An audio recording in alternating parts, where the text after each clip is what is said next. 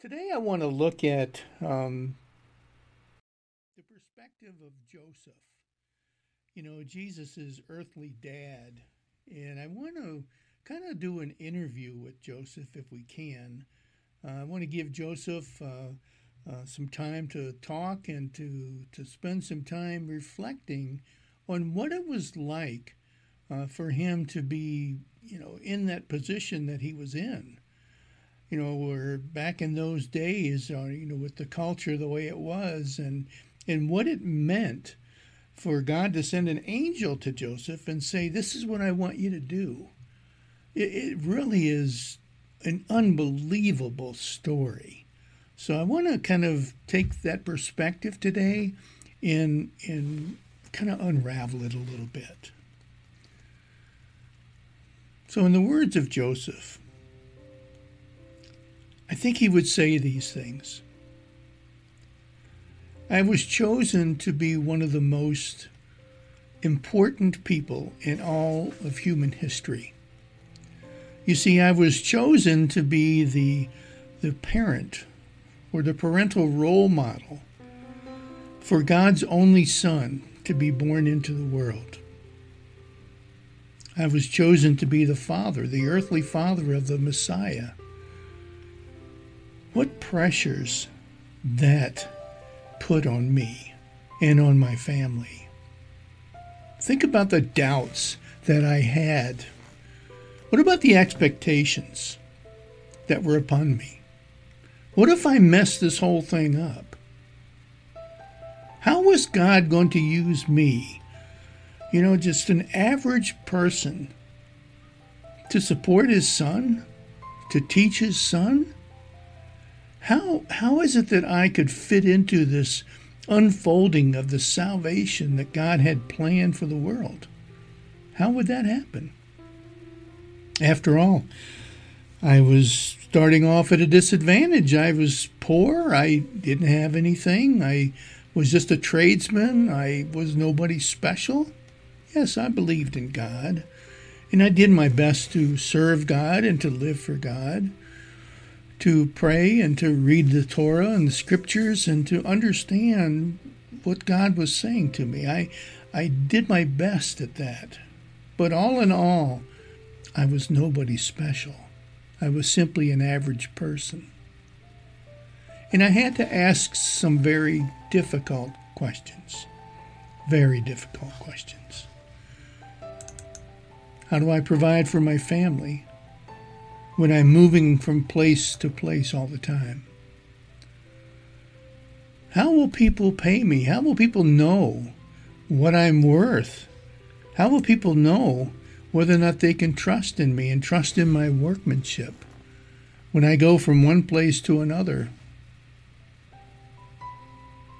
How do I keep Mary safe while I'm out trying to earn a living? And if I'm to be the earthly father of God's son, why is it that I feel so all alone most of the time? And what if I fail? My relationship with Mary was difficult at first. It was very, very difficult because I thought that she was a liar. I thought she was a cheat.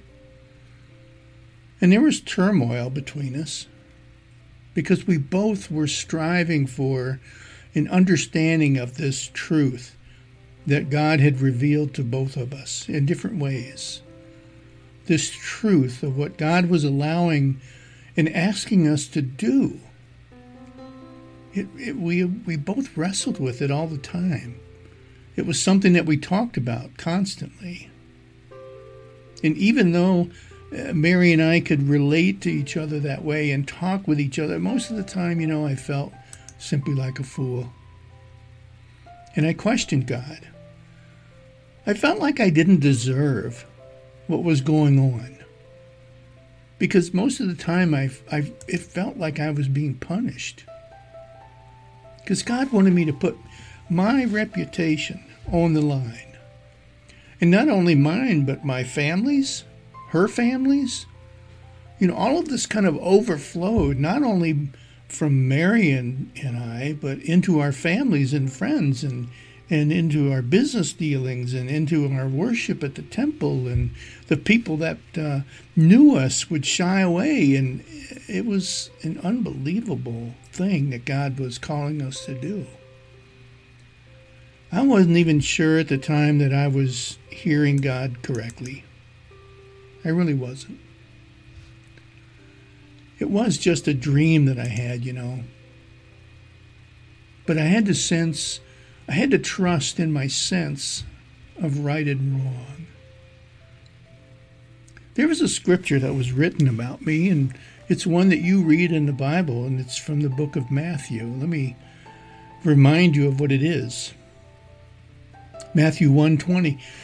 It says, "But after he had considered this," meaning me, "an angel of the Lord appeared to him in a dream and said, 'Joseph, son of David, do not be afraid to take Mary home as your wife, because what is conceived in her is from the Holy Spirit.'" How do you know it's really God speaking sometimes? How do you know that the voices that you're hearing truly are coming from the gates of heaven? There was doubt in my mind constantly. And I will tell you this, that after that dream, I can tell you angels are not what you would expect. But this angel knew all of the details of my heart's anxieties and the struggles and the questions. He knew them all. But there was something that was life-changing about that encounter with that angel that night. And Mary, life with Mary was not quite what I expected either. After all, I like to be in control. I like to make sure that things are going the right direction, so that the things that I want to accomplish I can look forward to, and there is so much going on. God seemed indifferent to the insecurities of our heart sometimes. He seemed indifferent to providing us with any type of comfort. And yet there were other times when it seemed like God was immensely close. It was something we had to get used to. See, I didn't realize what a blessing the hardships would turn out to be. I didn't realize how the things that we were called to do, called to experience and to go through, how they would affect all of humankind. Of course, today from a heavenly perspective, I can look back and see how the things that were going on, the things that I was called to do and to participate in, were things that benefited humankind. But back then, I didn't see how they would affect anybody. I was simply trying to be obedient to God, even though it seemed somewhat disorganized, and I had no idea how much I really needed to trust in what he was doing. You see, as Jesus' earthly dad, I always knew that God was really there, but I wanted a more constant sense of his presence to calm my own doubts and my own anxieties. Maybe you experience that today yourself, where you just want a more open, a more relative sense that God is with us, that God is here. God is leading and guiding and protecting and nurturing us along this pathway of life. There were times when I really felt like Jesus was mine, my son. But then there were other times when I felt and realized that he wasn't. And he was a challenge. Jesus was definitely a challenge. The things that came out of his mouth, oh my goodness. Not bad things or disrespectful things, but inquisitive, wise, and quite astonishing for a child of his age. You see, they separated him from the other kids of his own age, because of his unique nature. And it was quite evident to Mary and I. And every once in a while, people would realize that there's something very special about him. I remember the day that we were traveling with a group, and we were traveling, and we believed that Jesus was with the other kids in the caravan that was traveling, and all of a sudden we realized that he wasn't here. He wasn't with us. We lost him. And I felt really, really bad that day. I felt like I'd failed him. Felt like I had failed God, failed myself, failed Mary. Because we assumed that he would be traveling with the rest of the kids in that group. But that day was also the day that I realized fully who Jesus was and who was watching over him. You see, my role, Joseph's role here, was simply to nurture and to bring him up to the best of my ability, to teach him how I felt about God, how I believed in God, and what I understood about God in the scriptures and the prophets. You see, the weight of this fatherly responsibility for him, it never left the forefront of my mind. Never. Now, in Scripture, I'm pretty much an obscure person. I'm never recorded in Scripture as having said anything, so I enjoy the opportunity to share with you today some of the thoughts that were going through my mind. It doesn't talk about any of the lessons that I taught Jesus or the conversations that we had. It doesn't say anything about the nights that I went hungry so that Jesus and Mary both had something to eat and I didn't. You know, it's because I'm not really the important one. He is. My biggest challenge, though, I will tell you, was to believe in all of the things that God was asking me to do, and to believe that God was in control when everything seemed so out of control, so haphazard, random, unplanned. I mean, after all, God didn't even provide, and neither did I, a safe, clean place for Mary to deliver God's Son. You know what I felt that night? Mary was in such distress, and I felt like such a loser because I couldn't come up with what I wanted to for her and for the child. It was very hard sometimes actually seeing God work and actually understanding what he was doing. It was hard to understand and to believe that God hadn't forgotten us. He hadn't abandoned us. Yes, there were some times I felt that way, especially when Mary and I were called to go to another country because of the threat against Jesus' life.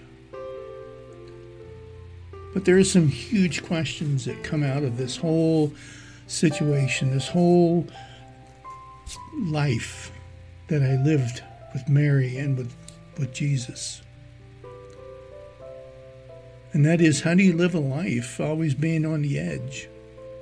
How do you live life for God when you don't understand it all? How do you live for God? How do you live a life of faith and belief when you're struggling with trust all the time? You wonder where your next meal is going to come from, or what kind of shelter you're going to have for the night. When you have to trust that as you're traveling, God will see you through, because there's not always people out there that are willing to help you. Many times they simply want to take advantage. You know, I always, during those days, reminded myself, and today, what an honor I was given to be chosen by God. Not because I'm anything special. I'm not. I was just simply willing. As I look back, it has been quite a humbling journey to be part of the plan of God, to usher his salvation into the world. Now, not much has known about my life after that temple incident when Jesus was about 12, when I lost him. God's word could have included the details of what was going on, but it's not important. It really is not important. What is important is Jesus. And that the world and that each one of us and that you understand who Jesus is. This whole experience changed my life. I've never been the same ever since. Humbling. Grateful. I can't describe for you what it was like to raise, to the best of your ability, the Son of God in a way that would have been pleasing to God. Do you know what it was like raising a child that you expected would someday save you from your own sins? Do you know what it was like raising a child whose wisdom was far greater than your own? Someone asked me, would you do it again? Absolutely. Without hesitation. Knowing today all that has taken place, all that was required, all of the sacrifice, as well as all the blessings, yes, I would definitely do it again. But there's an even more important question this morning. And the question is this: would you do it? If God called you to be a part of this scenario, this unfolding of what seemed like a crazy life, as he ushered his son into the world for the purpose of saving it, would you be a willing participant? What if God asked you this morning to share the good news of his son with another individual today or sometime this week? If God placed someone in your pathway this week that needed encouragement or needed to hear the story of what God has done for the world, would you be willing? My name is Joseph, and I hope that one day I will see you in the heavenly kingdom, in the kingdom of God, where my son Jesus is. Thanks, and God bless.